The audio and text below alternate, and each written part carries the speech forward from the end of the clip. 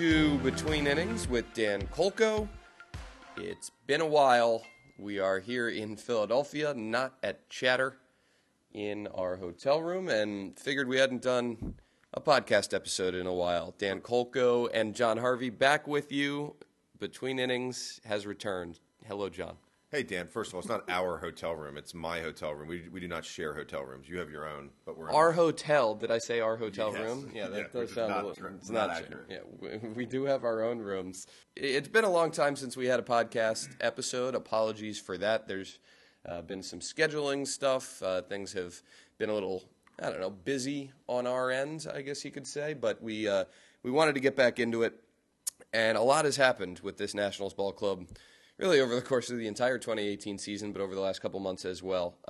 Lots to discuss from the team, some past trades, some potential for future trades over the next couple days, perhaps. So we'll discuss all that. We'll get into some fan questions as well and have some fun with our old buddy Frank and a funny story with Frank the Ice Cream Man. And then we'll talk about the final 5 weeks and what we're looking for from this Nationals club as we get towards September. John, everything going well? We haven't had one of these in a while. Everything good? Yeah, everything's good. We're winding down the month of hate, only a couple more days, so that's only a plus, always a plus. But yeah, everything's good. Just the grind. It's that part of the season where you want to be done, but you also are excited for the potential of maybe a stretch run or something. But yeah, everything's good. What about you, man? Things are good. I always tell people all the time that the baseball season is like it is tough to wrap your mind around in terms of the time of it. It starts, and we've discussed this on the podcast before, it feels so daunting, such a long season. You just kind of put your head down, and then you're at the All-Star break, and then September's here, and you're like, wait, where'd the season go? There's so many games, and yet at various points it feels like it kind of flies, and you look back, and you're like, wow, it's almost over now. It's weird. Yeah, on the day-to-day level, it kind of crawls, it seems, but then when you look back at big picture, it really does go by fast, probably because we're doing nothing but working and don't have time to really take anything else in. That's for sure. All right, let's get right into it, John. Leading off. Not bad for a lengthy time off. Yeah, pretty good. John, let's each pick, to start off our leading off segment, let's each pick what we think might be the biggest cause or reason for where the Nationals are at this point in the season. Third place in the division, still looking up at the Phillies and at the Braves, and certainly not at the spot that they envisioned being as September approached. Now, I know there's a lot of fan frustration. I know fans might want to single out one particular person. The manager is always an easy target when a team isn't playing as well as it's expected to, so there have been people certainly that have pointed fingers at Davey. In my mind, there are multitude of reasons for why the Nationals are where they are. So let's each pick one, and we can dive into that from various angles. I guess I'll go ahead and start and just say that there have been periods of the season where players have not performed to their career norms or expectations. And when that happens, you often need to rely on depth. And the depth, for whatever reason, because of injuries, because of organizational lack of depth, just hasn't really been there this year. It hasn't really come together. And I'll kind of tie up that long-winded point by just, saying a couple names here. Gio Gonzalez hasn't been the Gio Gonzalez that we've been used to seeing for long stretches. Tanner Roark wasn't the guy that we're used to seeing through the first half of the season. He's since pieced it together and is having a really nice second half. But when you have 2/5 of your rotation that isn't performing to its normal level, you need to rely upon minor leaguers. You need to rely upon other guys in your rotation to pick up the slack. Max Scherzer has certainly been great, but Steven Strasburg has been hurt throughout much of the season. Jeremy Hellickson has had a couple stints on the disabled list now. So, and it's not just the starting pitching. There have been other guys as well, position player-wise, that just haven't performed to the level that they are used to. And when that happens, you have to rely upon other people. You have to rely upon depth. And it just hasn't really, the pieces haven't fit together in that realm this season. And I think that's a big part of the reason why the Nationals are where they are. Yeah, I mean, when you look individually, you can certainly point to a lot of different guys and say, like, okay, for 3 months he didn't hit, but now he's on fire. So yeah, there was a lot of like all or nothing mentality individually and as a team this year. And it's easy to say the injuries. It is. And if you look at the games missed by players that are on the DL, like the Nats are up at the top. And that's just how the chips fell this year. The whole Murphy thing with him missing seemingly the whole season. It just seemed like, okay, he's not here. So that's huge. I mean, and then he ends up getting traded, which we'll talk about a little bit later. The bullpen, I mean, gracious, that's been a revolving door of player. We haven't had the same bullpen for more than a week, it seems, because every other day it seems someone's getting hurt, someone's getting sent down, someone's back. So there's just been no continuity this year, and I think that goes a long way, and the reason why they're only one game over 500. Yes, I agree. Every team has injuries for sure. The Nationals have had a lot of injuries to a lot of key players, but when you're talking about groupings of the roster, position player, offense, starting pitching, bullpen, those areas have not clicked together at any point this season. When the starting rotation was going great in May, the offense was struggling to put runs together at a consistent game-to-game level, really throughout the entire month and into June. That's when Daniel Murphy wasn't around. That's when Adam Eaton was rounding into form. Ryan Zimmerman was struggling to begin the season, and then he landed on the disabled list. So when the rotation was great, the offense wasn't there. When the offense came together later in the season, once Murphy was healthy and started clicking, once Eaton was back, the starting pitching had all the injuries. The bullpen had that stretch where they were healthy. Sean Doolittle was locking things down. They had Brandon Kinsler. They had Ryan Madsen healthy, and things were looking good in the pen. And then, again, once the offense came around, the bullpen kind of fell apart to some extent. So it just seems like things haven't synced up, just kind of one of those weird years. There are some years where everything comes together, and it just seems like things are rolling, and it could be a magical type of season. And for whatever reason this year, bad luck, injuries, whatever it may be, that just hasn't happened this year. Yeah, what you just hit on was kind of going to be my big reason. And basically, when they pitched, they didn't hit, and when they hit, they didn't pitch. And no one exemplifies that better than Max Scherzer's season. I mean, Max, this is his best season as a National statistically, by a lot, and that's comparing it to back-to-back Cy Young awards. So, I mean, when you look at Max's snapshot of the season, he has 28 starts this year. You know how many times he allowed 2 runs or less? Tell me, John. 23. 23 of 28. They're 15-8 in those 23 starts.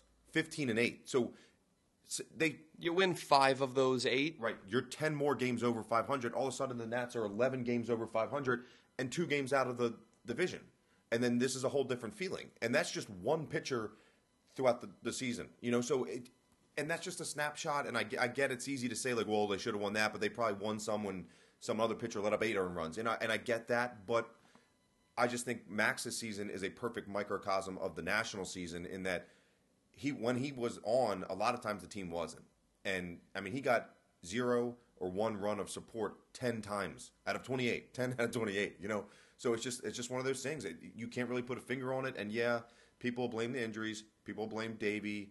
There's a lot of easy outs as far as where to point the blame. I just think it wasn't their year. And it's simple as that. And that's not really a reason, but it is in baseball. Because you always hear people say, that's baseball. Well, this season has been baseball for the Nats. And that's not to say that something special couldn't happen over the final month of the season. I think everyone who has watched this team over the last 3 weeks or so has felt that they've played better baseball than they had for much of the season. Now, have the results been there? Has it turned into a prolonged winning streak? No. And that is going to need to happen if this team is going to have any real chance of making a run over the final week or 2 of the season. It still could, because they have been playing better baseball, and they are healthier now than they have been at any point in the season. But you're right. It just has not come together. It hasn't seemed like one of those magical seasons where the pieces are falling into place and you're clicking. And this is the situation that you find yourselves in. They have not been seemingly more than 3 games over 500 in forever. I know there was a period very briefly in early August where I think they were 4 games over, but it just seems, John, like this team has hovered around 500 for the last 3 months. They're 2 games over, then they lose 3 in a row, then they win 2 in a row, then they drop 1, then they win 3 in a row. They can't get on a sustained winning streak where they win 8 in a row, where they win 13 of 15 to get you into contention. Yeah, because winning 8 in a row is tough, but the 13 of 15 point, like, win 4, lose a game, win 3, lose a game, win 5, so yeah, but you're right, they haven't done it. They were 4 games over 500 on August 7th, but that's it, and that's 4 games. They're 1 game over right now, but prior to Thursday's action, or Wednesday's action. Right, and yeah, like you said, it's not impossible for them to make this unbelievable run. I mean, it really isn't. They still have 29 games left. The schedule's not favorable. I mean, when they get home, they have a 10-game home stand against the NL Central top 3 teams that are all very good, and the Brewers, the Cubs, and the Cardinals. That's coming off 3 against the Phillies, who are very good standing-wise. They're not standing-wise. They have played some atrocious baseball in this series and have not looked like anything resembling a playoff team in my perspective. Totally agree. I don't. We're going to talk trades in a minute, but I don't even know what they're doing with the trades they're making. But anyway, but that's a 19-game stretch because then they go from there to Atlanta. So there's 19 games in a row where you're playing teams that are above 500, and they're not just above 500. Most of them are 10 to 15 games above 500. So if the Nats do something special, it would truly be remarkable to see, and it would be one of the greatest runs in baseball recent history. So who knows? Fingers crossed. And I know the fans want to hear that there's a chance, and there certainly is, but don't bet on it. You would have to play a prolonged positive streak or winning streak that you haven't had really all season long. And it would need to happen now, as you said, against some really quality competition. If they get into the mix legitimately, or if they win this division or earn a playoff spot, it will be earned because they will have to earn it. Against the teams that are ahead of them. Yep. And, I mean, when they get home, they'll have 28 games left. I would think if they legitimately want to get back in it, they'd have to win 22 or 23 of them. And that's not impossible, but improbable. All right, let's pivot now and talk about a couple of trades that the Nationals have already made, and then we can wrap up this leading off segment discussing the possibility of another trade or two in the coming, 48 hours before the waiver deadline period passes. So the non-waiver trade deadline came and went, and the Nationals opted, with the exception of trading Brandon Kinsler to the Cubs, and a day later sending Sean Kelly packing, designated for assignment, and then traded to the Athletics. They stood pat, and Mike Rizzo and Mark Lerner said that they had faith in this team, and they didn't feel like they wanted to throw in the towel. They wanted to give this team another chance to make a run at this thing and put it all together. So they did not trade Bryce Harper. They did not trade Daniel Murphy and others prior to the non-waiver deadline. Then, what is it now? A little over a week ago, we find out that, as always happens in August, the Nationals put players on revocable trade waivers just to gauge interest, see who might get through the waiver wire. And then they decided, after Daniel Murphy had been claimed by the Cubs and after Matt Adams had been claimed by the Cardinals, to trade both of those players to those respective teams. Let's first of all, John, talk about these moves from a 2018 Nationals perspective and what they mean, and spin it forward. And then I want to talk about those two players and what they brought to this organization in their respective times here. So what this does for the Nationals this season is it saves them about, I want to say, $4.5 million. Murph was owed about $4 million. Matt Adams about $1 million remaining. This money, Mike Rizzo said, will be allocated towards next season. So they could use this money to bolster their club for next year. A lot of roster speculation, the way that the Nationals could go with certain positions and roster moves. We have plenty of time to discuss that once we get closer to the offseason and into the offseason.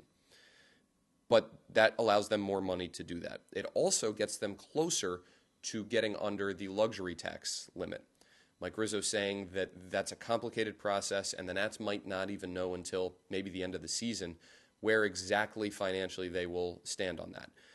But what this did at a time when the Nationals still could have made a run, and they still can, is it took away their most consistent and productive hitter, which is what Daniel Murphy had become, and it took away their biggest bench threat in Matt Adams, who had a huge season, and sent them to other contending teams in the National League. Some fans were surprised, some fans were disappointed, some players in the clubhouse were surprised and disappointed. But Mike Rizzo and Mark Lerner saying that they felt that they gave this team a chance to put it together. It didn't happen in the 2 weeks after the non-waiver deadline passed, and so Daniel Murphy and Matt Adams were traded away. Yeah, it was kind of a surprising move in the timing that it happened, because it happened the day that the Nats were starting the 3-game series at home against the Phillies, and that was seemingly the last chance for the Nats to really say, like, hey, we're back in this, let's sweep the Phillies. But they trade 2 of their big left-handed bats that morning, which I guess the timing confused me a little bit, but I understand the deals. Matt Adams was slumping big time. He's 0 for his last 27 today, which is not good. But he carried the team offensively earlier in the year, and Zim's back, so it's a crowded first base spot right now for the Nats. So I get it. Get what you can get for him and move on. I mean, I hate to see him go because he was great. He was great for the team in the clubhouse and on the field. The Murph one, I guess, was a little more surprising, but that had the more beneficial financial tag to it. Like you said, saving about $4 million. I guess the most surprising thing to me in the whole thing was that Murphy went to an NL club. And I get the waiver process. Like, he has to pass through all the NL teams before he gets to the AL, but I don't see there's any chance that he's going to re-sign next year with the Cubs, because he's getting to a point in his career and his knees that he can't play in the field. So he is like a perfect candidate to be a DH. Or a first baseman, potentially. Potentially, yeah, a little less mobile position over there than you're a little exposed at second base. But yeah, it was just kind of odd, and I think the fans saw it as a white flag. But for me, on the field, I don't think the team is drastically better or worse without either of them. I know Murphy's hitting 300, and his bat is a loss. But you're getting Wilmer Difo in the lineup, and I'm not saying Wilmer is a Daniel Murphy, but he allows you to do more things on offense because he's fast and he has speed, and he's leaps and bounds better in the field. So, and then Matt Adams, at this point in the season, losing him on the field is not that big of a deal. It's not a huge blow, a crushing blow. Ryan Zimmerman's back and productive. He wasn't going to play much anyway. Right. So I didn't see it as a white flag. I saw it as like, okay, this is how the timing worked out, and we need to make these deals, but we're still going to give it our best shot and try to make a run at it. So it was odd for sure, and not something you see every year when a team that's supposed to contend trades away some big bats that time of year. I think one thing that maybe led to some of those weird feelings among fans or people in the National Baseball realm was that the Nationals have always kind of been either all in or not. And this was an afternoon that provided a couple trades that left them kind of in some middle ground, where they're looking towards next season and clearing up some financial space, while also saying, Mike Rizzo said, I'm not giving up on this team. I think we can still make a run at this thing. We'll see what happens.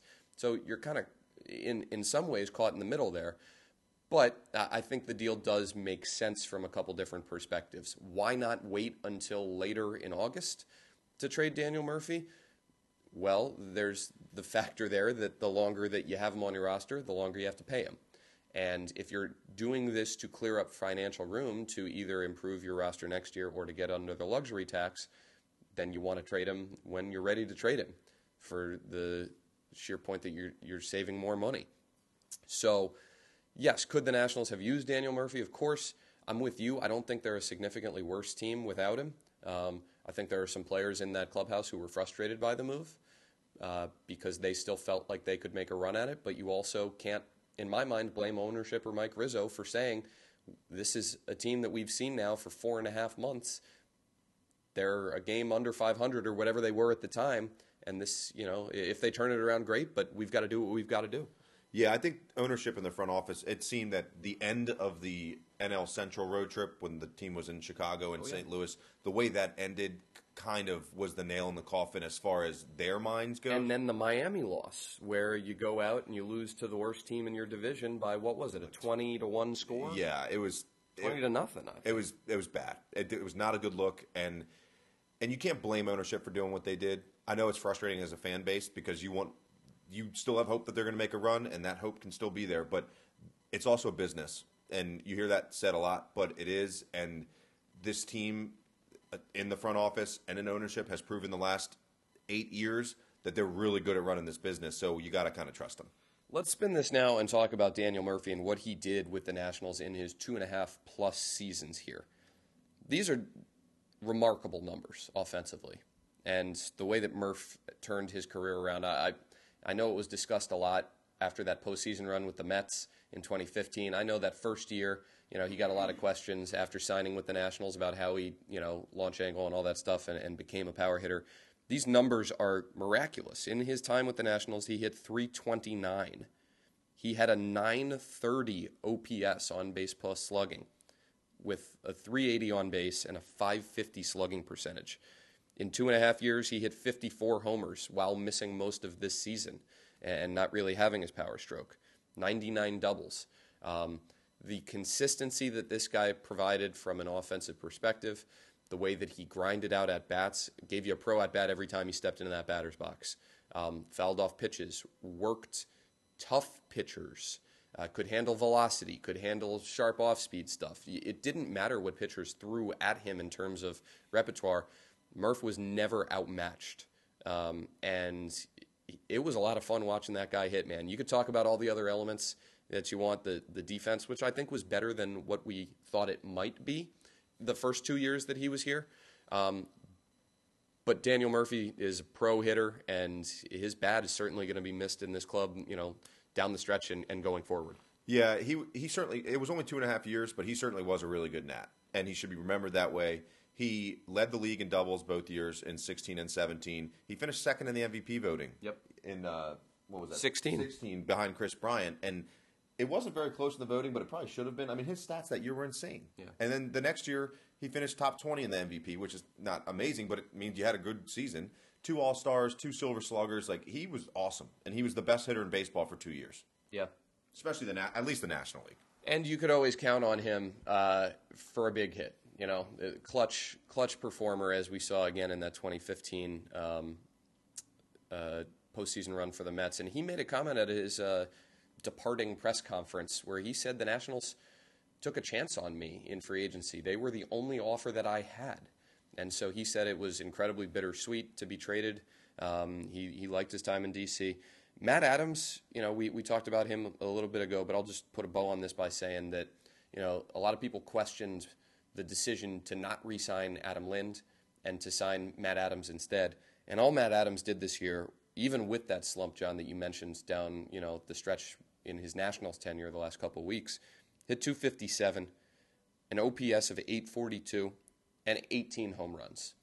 And was playing every day, hit lefties better than he had at any point in his career previously, filled in for Zim admirably on a daily basis. A fantastic guy. I really enjoyed getting to know him and having him around the clubhouse. You take a look at him, and he's this big hulking presence with tattoos and kind of has an intimidating look about him.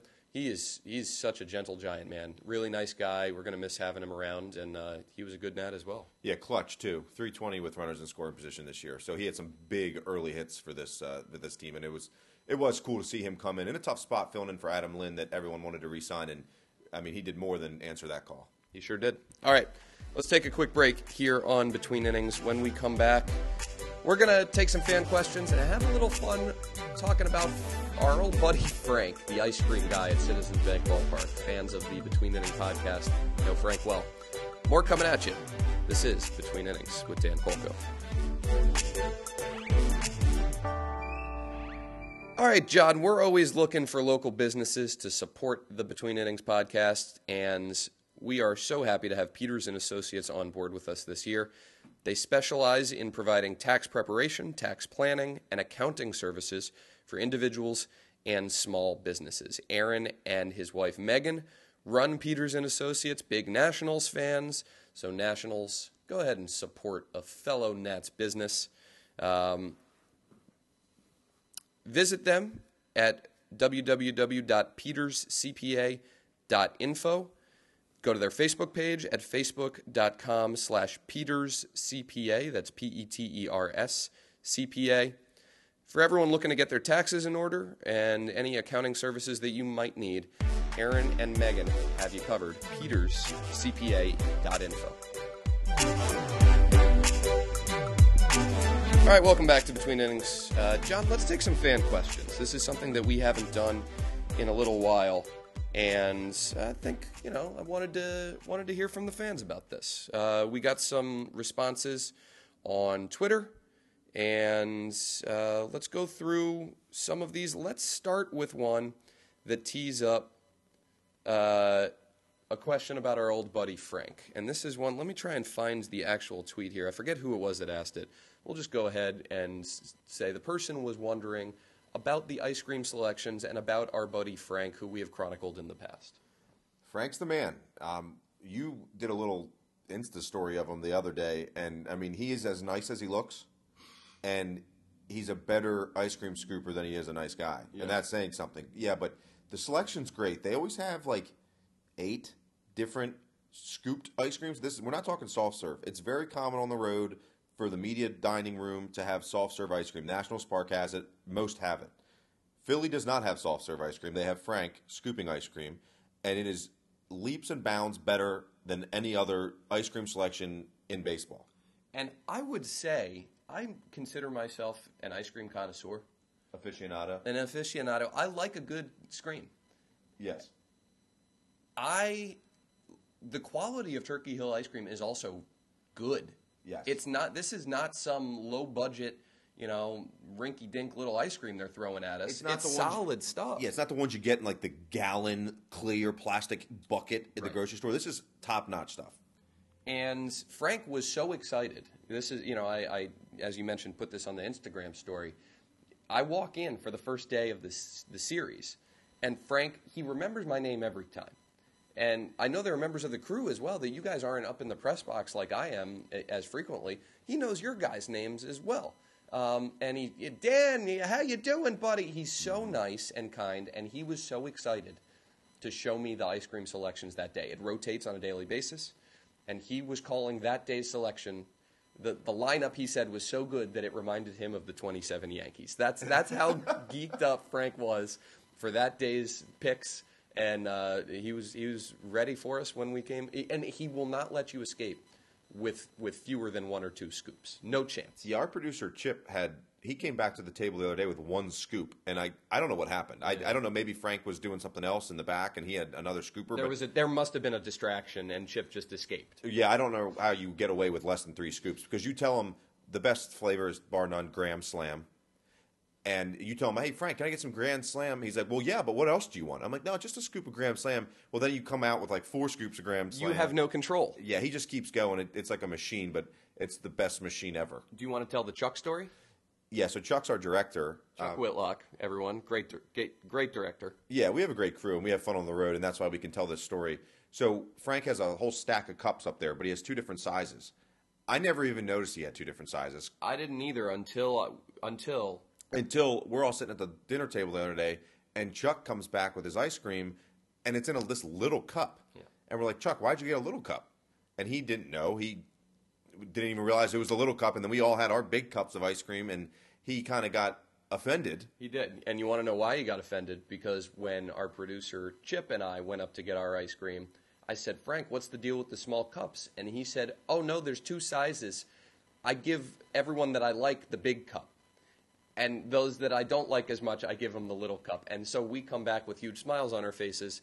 And Chuck, I guess, found out the hard way that Frank is not a big fan of his. Well, I think that might be an overstatement. But Frank and Chuck, they settled their differences or whatever their beef was. Yeah. And Chuck did get a big cup the next day. So Chuck's in the circle now with Frank. But it was a tenuous 15 to 20 minutes when Chuck had the small cup and everyone had big cups, but thankfully Chuck has joined us with the big cups now. Yeah, thank goodness. You're welcomed back into the Frank circle of trust, I guess, Chuckle.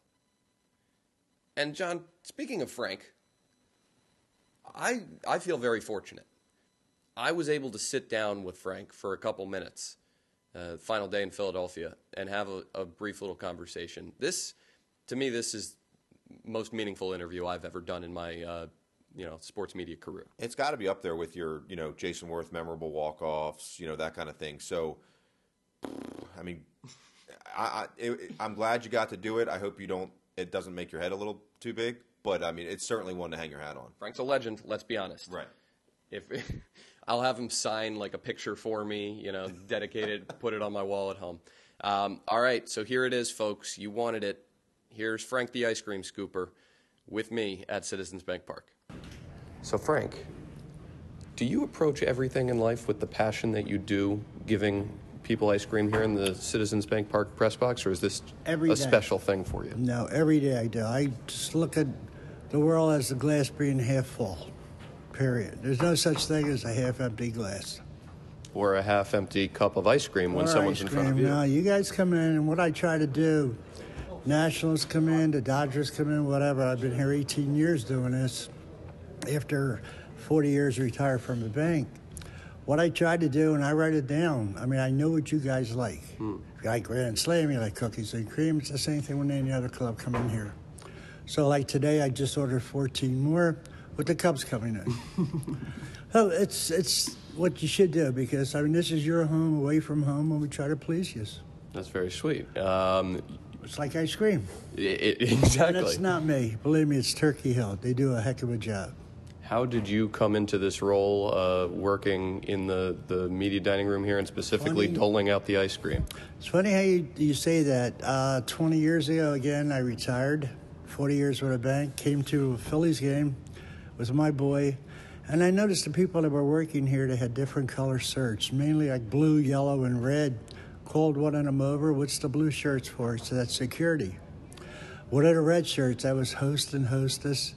And the other color, whatever it was the ground crew. So the guy says to me, very simply, do you want an application? I was like 57. I mean, I started my bank at 17. So I said, sure. So I filled it out September of 98. They called me here January of 99. So my first 2 years here at the Phils, I was a host. And they called me up here to need a little help at one day, and that was 18 years ago. And I've been doing the same thing here. Wow. 76 years old. My wife says, when are you going to quit? Maybe when they carry me out. I love meeting the people. As I say, for 40 years working at a bank, I was a salesman.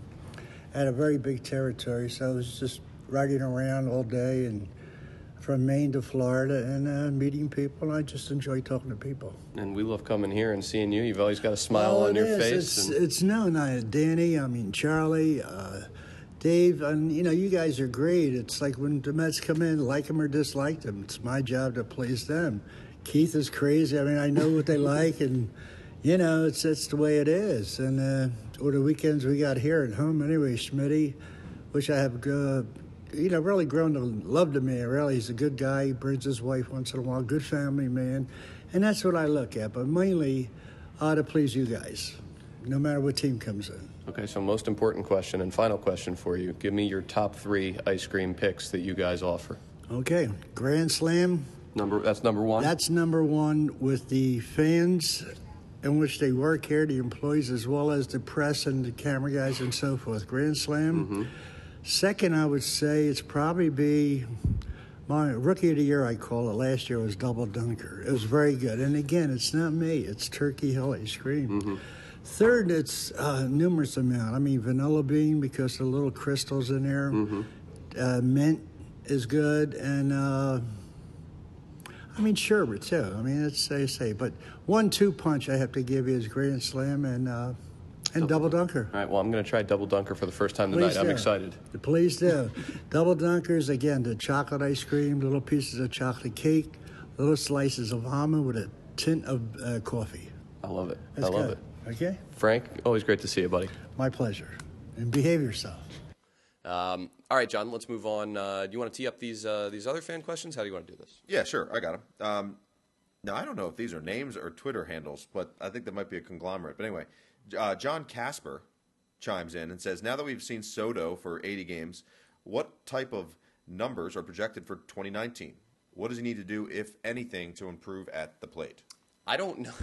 I mean, you talked to Kevin Long, the Nationals hitting coach, about Juan Soto, and he says that his approach is pretty close to perfect. I don't know if you can ask for a whole lot more offensively than what Juan Soto has shown this season. Over the last week or two, there have been a few more strikeouts. The on-base percentage and batting average have dipped a tiny bit, but he's still got an on-base percentage of over 400. His numbers with 2 strikes are ridiculous. His numbers against left-handed pitching are ridiculous for a left-handed hitter. He does everything well. He's shown that he can hit for power. He can hit for average. He doesn't let the moment or the situation, it being a clutch spot, get to him and affect the quality of his at-bat or him chasing outside the zone. I think if you get what you've gotten from Juan Soto this year over the course of a full 162, you would sign up for that in a frickin' heartbeat.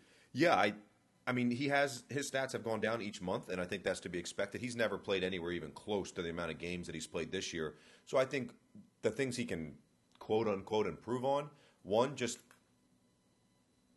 physical fitness.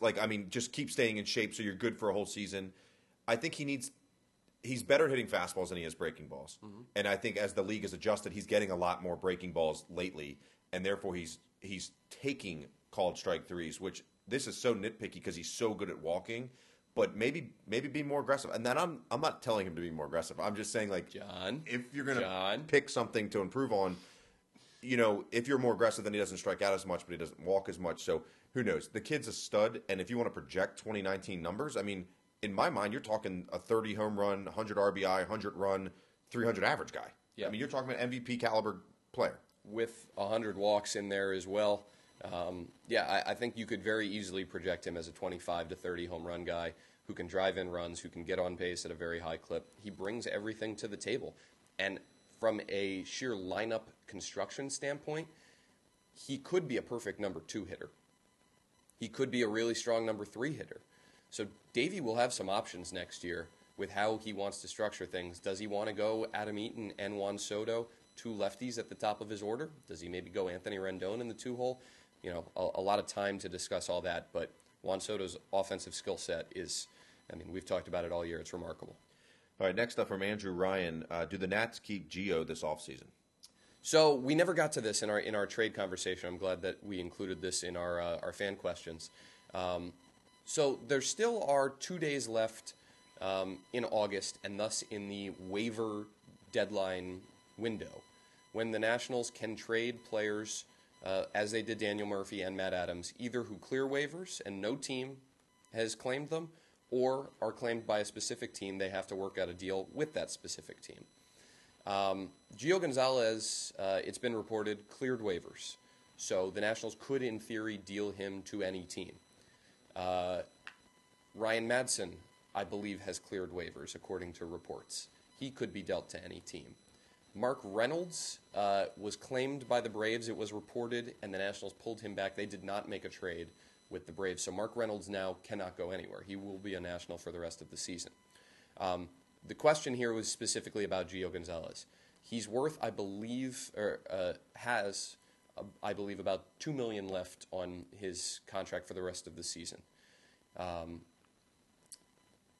Certainly hasn't had the type of year that he would want, or the last couple months that he would want. But his final outing coming into Wednesday's game against the Phillies was really strong. Had another gem up in Citi Field like he typically always does. If there is a team out there that needs a left-handed starting pitcher, the Oakland A's, perhaps, Gio's former team, who have had some injuries in their rotation, and they came calling to Mike Rizzo and said, hey, Riz, we need a starter. I wonder if Gio Gonzalez could be dealt. The Nationals have Joe Ross coming back from Tommy John surgery. They have Eric Fetty coming back from his DL stint. Jeremy Hellickson is getting healthier. Tommy Malone is around as well. Could they maybe get rid of a little bit more payroll, try and get under the luxury tax, allocate those financial resources towards next year?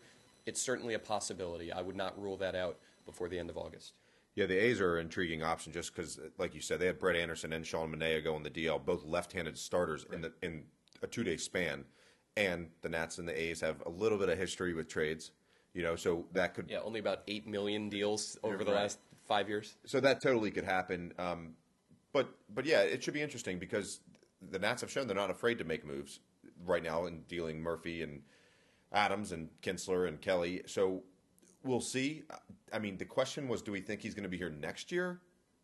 Oh, was that the question? That was the question. But so we're saying he might not even be here at the end of the week. It's possible. It's possible. But next year, I don't know. I really don't. I mean, because when you look at Gio's workload as a Nat, he's in the top 3 of so many statistical categories. He's been really good for this team. And he's had some great years. He's had some rough patches, but he's been consistent, and he doesn't usually get injured. So, I mean, he's a durable lefty that'll give you 180 to 200 innings a year, and he's proven in that regard. Now, maybe a new scenery or a new city would do him good. I don't know, but it should be interesting to watch at least. The Nationals will need starting pitching. They will need to address their starting rotation this winter for sure. Does that mean bringing back Gio Gonzalez on a 1-year deal? It could. They don't have another left-handed starter as things are constituted right now for 2019. But Mike Rizzo and ownership could decide that they want a little more consistency. They want to go another direction. And as you said, for Gio personally, a change of scenery might potentially do him well. All right, let's see what else we got here. This is really important. Jackie B wants to know, when you get hit with a Gatorade shower on the road, what do you do with your suits? Overnight dry cleaning, trash, special garment bag, trash. Just throw them away. It's out of here. Well, the Gatorade on the road doesn't typically happen because that will usually come after a walk-off, which can only happen at home. And also, I think teams are a little wary of doing a big display on the field in another team's ballpark. So typically, those Gatorade moments are within Nationals Park. When those suits get hit, I send them off to the dry cleaner, and I get this question a lot. I pick up the tab. The team does not pick up the tab. Players do not pick up the tab. That's fine with me. And the players have been nice to me this year. When Trey Turner and Adam Eaton got me intentionally, and they did get me intentionally, it was with water. And I told Trey, I appreciate the fact that you're looking out for the suit, and you're not coming at me with red Gatorade or anything like that. Yeah, that was nice of them. I also remember, what was it, 2015? They went on the whole chocolate syrup brigade. Oh yeah. And you did get hit in Milwaukee when Max had that gem. That's true. 17 Ks out there, but that was a stupid thing they were doing. I thought the chocolate thing was so dumb. But anyway. Yeah, I didn't love that. Talk about dry cleaning. I mean, or maybe trash. But anyway, let's move on. Mark Zeno, my buddy from Baltimore, used to cover the Ravens with me. He's now a radio host in Atlanta. So your buddy asked you, if you never got offered the job with the Nats, what would you be doing now? He did. Does he have like an inside answer that he knows you're going to tell something stupid? Maybe he does. I don't know. What would I be doing if I didn't get this job as sideline reporter? I don't know. I would probably still be writing. I didn't love my job as a beat writer because TV was always kind of the end game for me. But covering sports is what I always wanted to do. So if the TV job never opened up, I'd probably still be beat writing somewhere, whether it was for Masson or some other website or just trying to piece together a sports media career a different way. All right. Thanks for the question, Mark. Yeah, there you go, Mark. All right, last one from Nats Will Lander. That's got to be a Twitter. Is his name Nats? I don't Because think so. if so, he doesn't really have a chance or choice which team he's going to be a fan of. Yeah, I don't think so. But his question is, what's your favorite MLB city to visit based on the food? We've done this briefly. I'm guessing he means like in the city itself, Yes. not the ballpark. Yes. The ballpark is Philly. We've done that. Yeah. Moving on. But what's your favorite MLB city to visit based on the food of the city? Chicago is up there for me. There are so many good restaurant options in Chicago. If you want deep dish, if you want a good steakhouse, there's RPM Italian and RPM Steak. They're a personal favorite of mine. There's a ton of really good restaurant options there. San Francisco as well. Always quality options. I would say off the top of my head, those are probably the top two in maybe that order: Chicago, San Francisco. See, to me, there's a clear-cut number one. It's not either San Diego? No, New York. I mean, New York's the best food in the world, in my opinion. I mean, if you're not a good restaurant in New York, you close. You know? True. So, I mean, I like New York a lot. I like the ones you said are great. I think if you break it down to, okay, I want fish tacos, you go to San Diego. Yes. You know, but so we have like different things in each city that we really like. But we do get to like check out the food scene in a lot of cities, which is awesome. The thing about New York is we don't get a lot of day games in New York. I feel like the chances to go out to dinner in New York, I feel like are fewer than they are in other cities. Like in Chicago, you know you're going to get at least 1 or 2 day games if you're there over a weekend, and you've got the night to go explore and try out something new. That's true. Yeah, agreed. But yeah, we get a lot of good food on the road, which is awesome. All right, John, is that it for Fan Club? Yeah, that's it. Yeah. Okay. Let's go and look ahead with On Deck. So where are we at now? 30 games remaining in the season, somewhere around there, 29. Mm-hmm. And as we discussed, still a chance for the Nationals to do something special here. For me, what I'm going to monitor over the final 29-30 games of the season is how this team plays, the type of baseball that it plays. I think all season long, this team has been searching for, we talked about the offense and the pitching. Beyond that, clean baseball, consistent, clean baseball. Defensively, base running, moving runners. Can this team put that together? Can it show that it can win more one-run games? They're 14-21 in one-run games this year. That's not good. Can they play better baseball? And if so, they'll give themselves a chance to get back into the mix here, and will probably give fans more optimism for next season. If it's more of the same, where it's one game where they look good, one game that they're running into outs on the bases and they're 0 for 14 with runners in scoring position and unable to move a runner in from third with less than 2 outs, then I think there's going to be some more questions for Davey Martinez and some more pressure on him next spring to address how they're playing these games, not just the results, but how they're playing them. Yeah, I agree. I mean, I think so many times this year we are in a post-game show and say like, oh, well, the Nats gave them this, they gave them that. But flip the coin around, Tuesday night in Philly, the Phillies gave the Nats opportunity to take that game, and the Nats did, which was awesome. And that's kind of what good teams do. And so I'm interested to see, and I think it's a byproduct of what you're saying, is if they play the game the right way, things will start falling their way a little bit more than they have maybe for the majority of the season. But no, I totally agree with you. What do you got for On Deck, John? September call-ups are right around the corner. Saturday is September 1st. Yeah, so you're going to see Victor Robles, which is exciting. I want to see Carter Kieboom. I don't know if you'll see him or not, but I would love to see. I want a boomer back-to-back homer. You want a double boomer? A double boomer homer, Spencer, Carter, either order, but I want a double boomer back-to-back. Now, Spencer does not yet have one as a big leaguer, so that would be something. I hope he hits it first then, because you don't want like your little bro to come up and hit a homer before you do.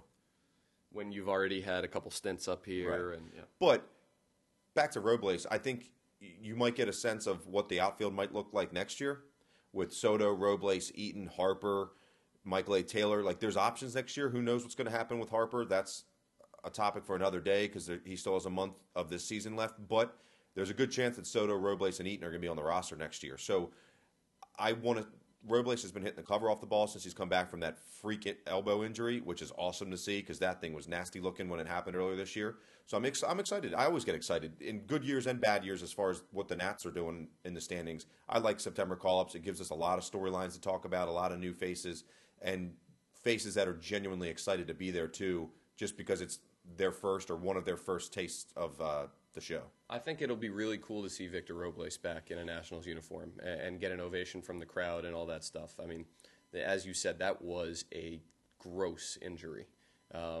when he dove for that baseball. So how much playing time does he get with an outfield that's already crowded to the point that Michael A. Taylor is really not getting any playing time at all?